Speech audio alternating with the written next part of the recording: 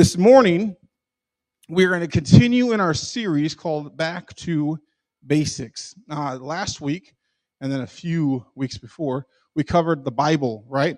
So the goal of this series is to give you a re-examination of what we believe and why. So our guide for this series comes from the FCA website. If you want to go to the next slide there, Mike.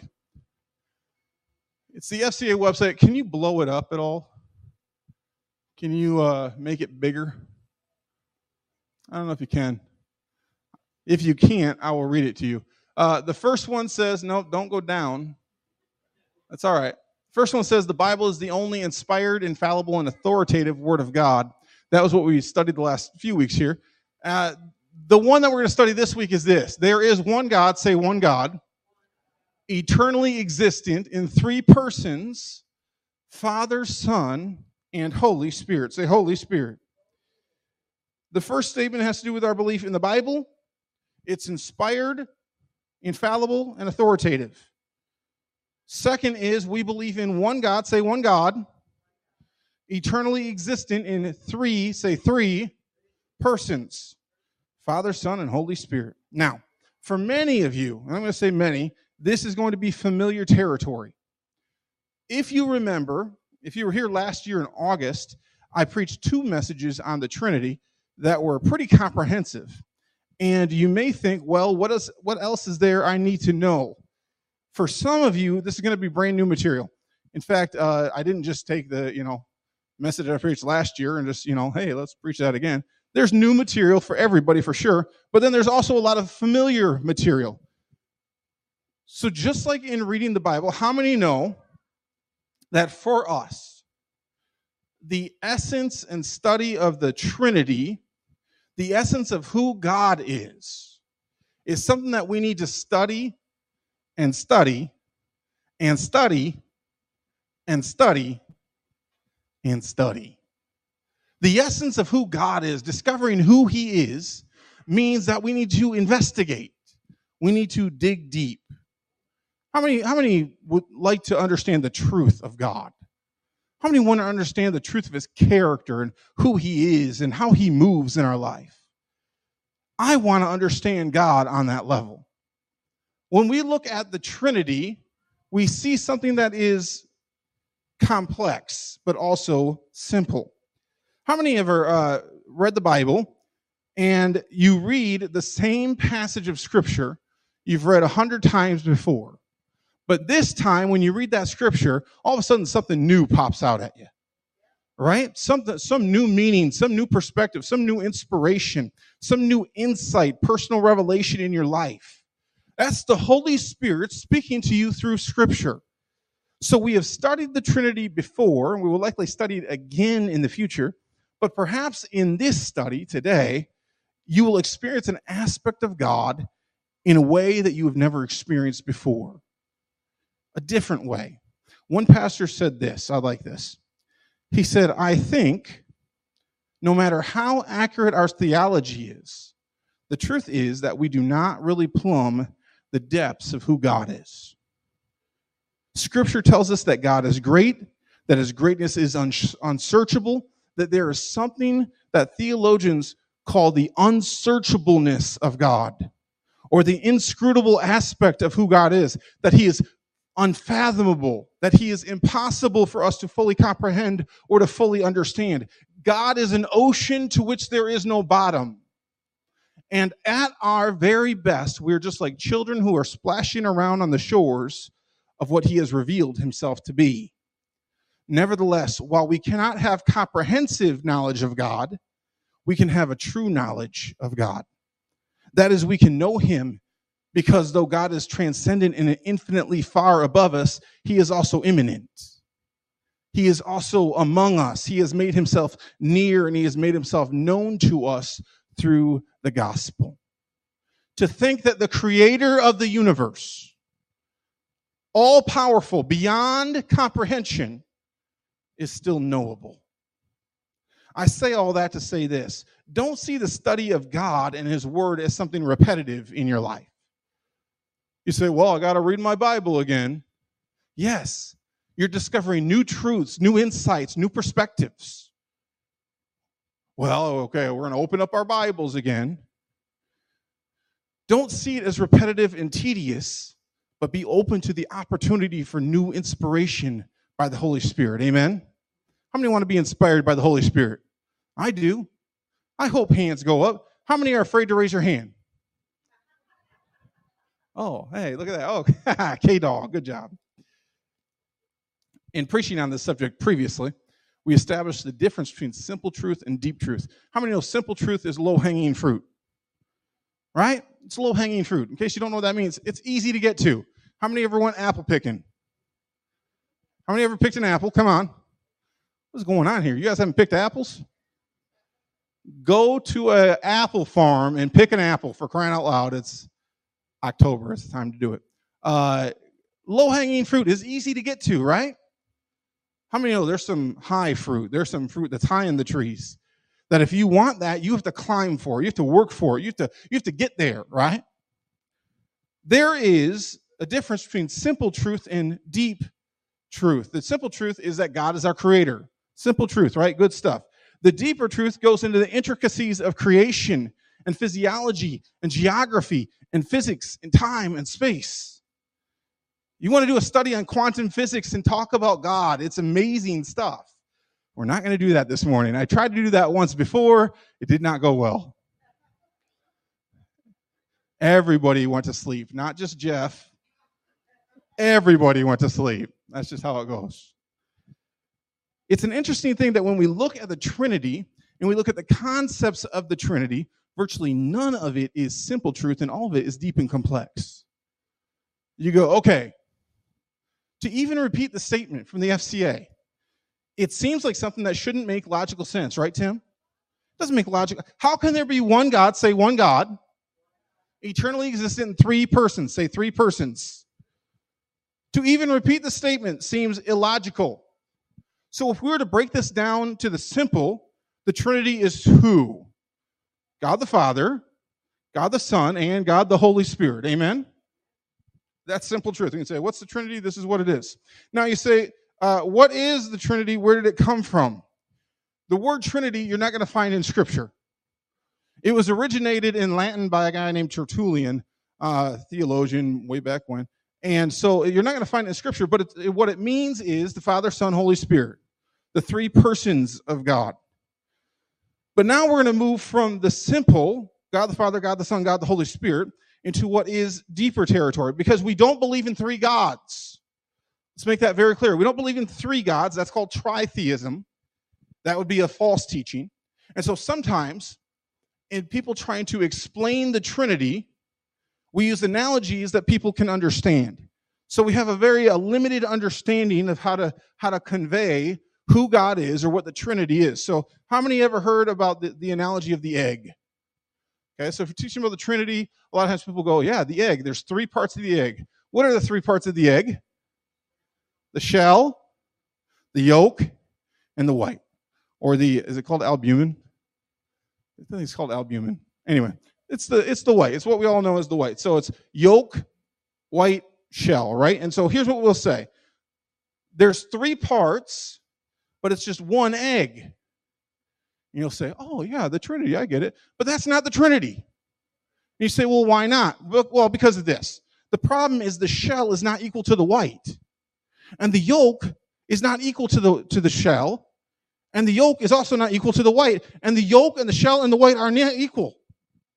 Okay? When we look at the Trinity, we look at God the Father, God the Son, God the Holy Spirit. We are looking at one God in three persons that are fully equal. So when we say, well, what about water? And so we say there's different, what do they say? Help me out here. States of matter, right? So we have water as liquid, gas, and solid, right? That's basic 101 type stuff. That's the different stages or states of water. And we go, well, is this, it's all water, but just different states or different manifestations. And we're going to get into that in just a little bit, but all the analogies that we have are imperfect because in essence, there is no perfect analogy we have. We only have our feeble human attempts to try and use simple objects to explain fantastic, amazing mysteries. And they are fantastic. These are these great spiritual mysteries. And I want to be very clear here. When it comes to the Trinity, it is a mystery. In fact, the Bible refers to it as a holy mystery. We see it to be true. We know it to be true. Scripture shows us clearly that it's true, but it's also difficult to comprehend or clearly explain. And so that makes my job real simple, because I'm the one that has to try to explain it. One textbook reads this: all study of the nature of God defies our full comprehension, but the triunity of God is the greatest of all divine mysteries. Simple math tells us that 1 + 1 + 1 = 3. Good job. 1 + 1 + 1 = 3. However, concerning God, we see an equation that is hard to grasp, and that's that 1 + 1 + 1 = 1. And you go, Pastor David, how can that make sense? How does the Bible show us this? The scriptures we see for the 1 and the 3 are evident. 2 Corinthians 13:14 says this. That's bigger. Can you all see it? Good. May the grace of the Lord Jesus Christ and the love of God and the fellowship of the Holy Spirit. How many is that? 3. May they be with you all. Deuteronomy 6:4 says this. Hear, O Israel, the Lord our God, the Lord is one. Is that contradictory? No, it's not. You say, well, how can it not be? John 14:16. Jesus is speaking here and says this. Jesus is speaking, says, and I will ask the Father, and he will give you another advocate to help you and be with you forever. We know that advocate to be the Holy Spirit. Amen? How many know what I'm talking about? I know this is getting deep, but that's all right. Now, if you think this is a little confusing so far, you're going to be really confused by this. Genesis 1, verse 26 through 27 says this. Then God, say God, said, let us, say us, make man in our image, in our likeness, so that they may rule over the fish of the sea and the birds of the sky, over the livestock and all the wild animals, and over all the creatures that move along the ground. Next slide. So God created mankind in his own image. Say his. That's singular. In the image of God, he created them, male and female, he created them. But if we go to the verse before, it says, in our image, let us make man. So we see both the use of the singular and the plural. We see that God is one, but we also see the plural, 1 and 3. I like what one commentary says. It says, the triunity of God is a foundation stone of the Christian belief. The truth is that every time, say every time the truth of God is compromised, every time the Trinity is compromised, many other foundations are either compromised or abandoned. Those who deny the Trinity often deny the virgin birth. They deny the deity or the divine aspect of Christ. They deny the atonement through Christ's blood. They deny the personality of the Holy Spirit. Now, before we move on, I want to make sure that we understand or have a clear understanding of what the Trinity is not. That is, there are false beliefs about the Trinity that have tried to make their way into biblical Christianity. Many groups will present a belief in the Father and the Son and the Holy Spirit, but they will present them in false ways. So, most of these groups are referred to as cults. Say cults. A cult is a group usually started by a specific person. And what they'll do is they take some biblical truth and they'll mix in lies with it. So if you look at the Mormon church, Mormons are not Christians. I think we need to have a full understanding of this. Jehovah's Witnesses are not Christians. They are in a cult. You say, man, they're some of the nicest people I know. Nice, but ultimately deceived. Very nice people, but ultimately incredibly deceived. You say, well, Pastor David, why is that? Now, we've done studies on Mormonism and Jehovah's Witnesses before. But I want you to understand that what they do is they take, let's take just Mormonism for this example. Mormonism talks about Jesus, the Church of Jesus Christ of Latter-day Saints. I highly doubt anybody in my family is going to watch this morning. But I'm going through some things with my family right now to where someone in my family is being taken in by Mormonism. And they say, well, it's about Jesus. The problem is that within Mormonism, it's not about Jesus of the Bible. It's about a false Jesus. And you say, well, how is that? Well, they believe that Jesus and Lucifer are spirit brothers. They believe Jesus to be a God, but not the God. And actually, they believe even the God of this earth used to live on a planet of his own, and because he was a good person, that he got this planet, and we are his subjects. Not only that, and this is where it gets pretty rough, they believe that there was a war in heaven. So Lucifer rejected God, took a third of the angels with him, things like that. And this is a paraphrasing of what it is. But that there was a war in heaven, and that those who fought valiantly in the war are born to the earth with white skin. And those who didn't are born to the earth with any other color. And that hurts me to say that there are, up until 1979, they didn't allow black people to serve in the church. And then all of a sudden, the president of the church, he got a new revelation from the Lord and said, wow, everything we believed before is now new. Now we can let the black people in and do what they got to do. How horrific is that? They are leading people away from Jesus rather than towards him. You say, well, they're so nice. They're so deceived. As Christians, as believers in Jesus of the Bible, it is our job to understand what we believe and why. That's why we're doing this study right now. That's why we're doing this series right now. That's why we're getting back to basics. Because I truly believe that if people don't understand the basics, if they don't understand what is true Christianity versus false Christianity, what is the difference between true Christianity and a cult? If people don't understand those things, they are going to be swept away by what the Bible calls every wind of doctrine. And so we have to have a clear understanding of who God is, who Jesus is, who the Holy Spirit is, and what the Trinity is in our life.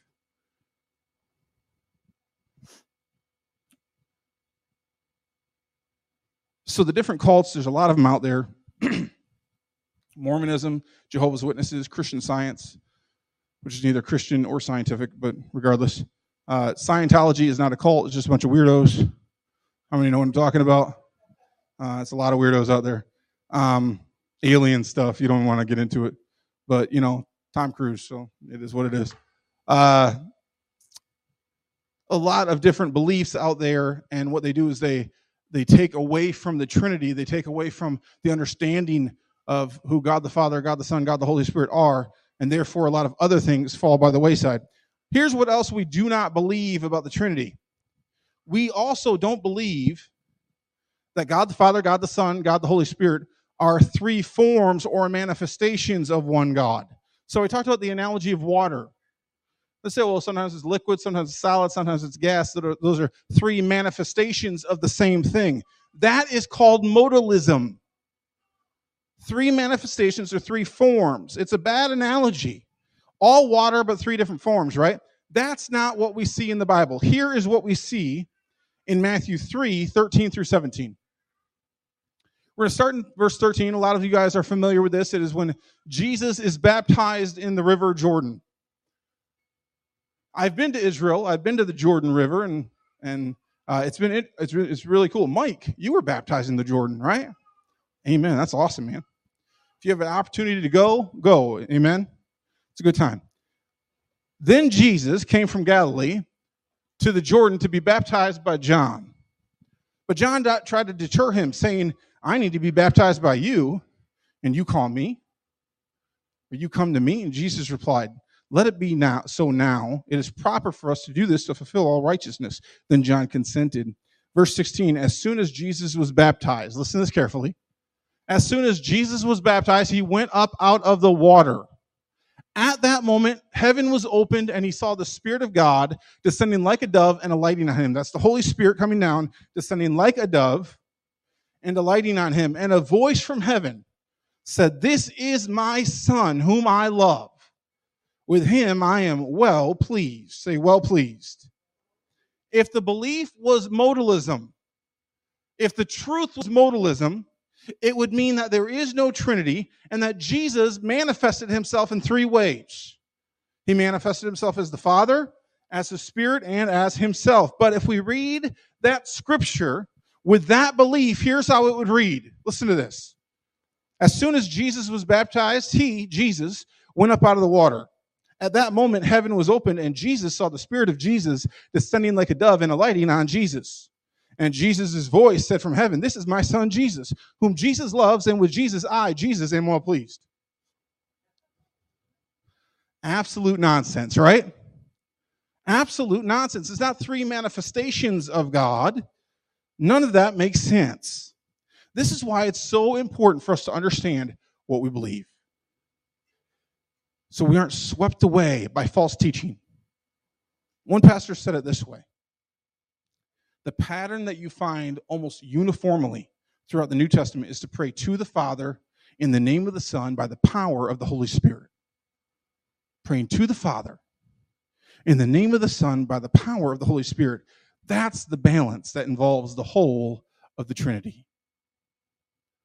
Last week, we saw that Jesus wasn't just present and active in the New Testament. We looked at the Old Testament. How? Because Jesus is fully God. He didn't just show up in the New Testament, right? He didn't just like, oh, hey, Son of God, there you go. He's been at work. He's been eternal, fully God. People who don't understand the Trinity, let me say this carefully and clearly. People who don't understand the Trinity do not understand the Word of God. People who don't understand the Trinity do not understand the Word of God. If you don't understand the Trinity, you place less importance on the Old Testament than you do the New. It's an interesting thing. When we don't understand the Trinity, you place less importance on the Holy Spirit's writing through Paul than you do on the words of Jesus. If all three are equal in essence and power, now they may have different functions, we'll get into that a little bit, but they have different functions, but equal in essence and power, that means the writing of the Holy Spirit through Paul is equal to the words of Jesus. Now, I don't know if you are aware of this morning, but there are many so-called believers, people who call themselves Christians, who consider entire portions of the Bible to be less inspired because the words weren't specifically spoken by Jesus. I don't know if you've heard of this before. There are people who are referred to as red letter Christians. How many have your Bibles with you? How many have a Bible with you that's a red letter edition? Anybody have one? Is it red letter? If you would open up your Bible, the words of Jesus are in red. So it was something that came out many, many years ago, and it showed just the words of Jesus were put in red. Now, if you aren't familiar with this group, the group specifically was founded by a pastor named Tony Campolo. How many ever heard of Tony Campolo before? He's been around for a long time. He said this: the words of Jesus take precedence over all other words of Scripture. Now, what he's saying here is that the rest of the Bible is less inspired by or carries less weight. These are the words of a man who doesn't understand the Trinity. These are the words of a man who, therefore, because he doesn't understand the Trinity, he speaks lies to believers. To understand the Trinity is to understand this. God the Father, God the Son, God the Holy Spirit are not three gods. They are also not three manifestations of one God. We believe there is one God, eternally existent in three persons, Father, Son, and Holy Spirit. And now there's some people who would say, I understand some of that, but not all of that. It's pretty confusing. And I understand that. It can be confusing. It's why we study and we study and then we study and then we study and then we study and then we study and then we study. And then what do we do, Steve? Study. And then what do we do, Tim? Take a break and then study again. Why? It's important for us to understand. We want to know God more intimately, to understand him more fully. Amen? Now, I don't want to leave you confused this morning. This isn't a long message. You're going to probably get out a little early. You can, enjoy a little bit longer lunch period, whatever it may be. I don't want to leave you confused, but the thing is this. It is a mystery. In our faith, it is a mystery. But there are still some aspects of it we can understand. The Trinity provides us with a balance in our faith. It does. It provides us with a balance in our faith. The work of the Father, the Son, the Holy Spirit, all these three, equal in power, substance, equal in glory, are one in essence. All members of the Trinity are equal in essence, but they don't have the same roles. Say different roles. So the Father did his job. Christ has his job, or that not did, but is continuing to do his job. Christ has his job, and the Holy Spirit has his job. Different jobs, different functions, but equal in power in essence, right? I want to end this morning by having us remember this. The Father had a plan. The Son accomplished that plan at the cross, and the Spirit leads us towards salvation because of the Son and because of the Father. Would you stand this morning?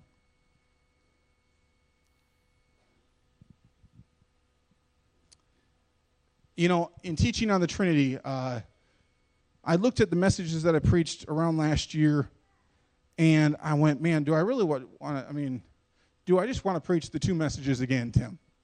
Honestly, that's kind of what I was thinking. I thought, boy, do I really want to take away from the two messages? And then I looked at the messages, and I remembered what the messages were about. One was about the Trinity, a lot of what we went through here today. The second one got into quantum physics and quantum mechanics and all the different scientific aspects of things. And that's where everybody fell asleep, Doug. And then I thought, well, do I want to just take the two and kind of combine them? The thing is this. The Trinity is confusing enough. The mystery of God can be confusing enough, and so I don't want to overwhelm anybody. We could study the Trinity for the rest of the year and have more than enough material to understand God the Father, to understand God the Son, to understand God the Holy Spirit, to understand all three in one, to understand the essence of who they are, the functions of what they did, the functions of what they're doing today. But I don't want to overwhelm you. This is the basics of the Trinity. And when we get into it, some people would say, yeah, I've never heard of this before. I don't know about the Trinity. I don't know too much about it. Study. Study the Bible. Study the Scripture. Pray. Lord, reveal these things to me with an understanding that it is a mystery. It is something we will never fully comprehend. It's something that is illogical to us, but entirely logical to God. And so we go, God, I don't understand it all, but I put my trust in you. I put my faith in you. I can be content in not understanding it all. I can be content in not knowing it all. I can be content in saying, all right, God, you got this. In teaching on the Trinity this morning, I want to encourage you to really, when you go home, don't just leave this here. Study this on your own. Study how the Trinity functions. Pray about how God functions in your life, in your friend's life, in your family's life, in your neighbor's life. How does the Holy Spirit point you to Jesus? It's not low-hanging fruit. You got to climb the tree a bit. Sometimes you got to climb a lot. Sometimes it wears you out. It's not always easy to dig in, but it's how we grow and it's how we mature as believers. Amen? Amen. Let's pray this morning. Lord, I thank you for those who are here, as well as those who are watching online. I pray that as we just touch the surface of what the Trinity is, you would give those listening a hunger for you and for your word. Lord, let them study your word and see the truth of who you are.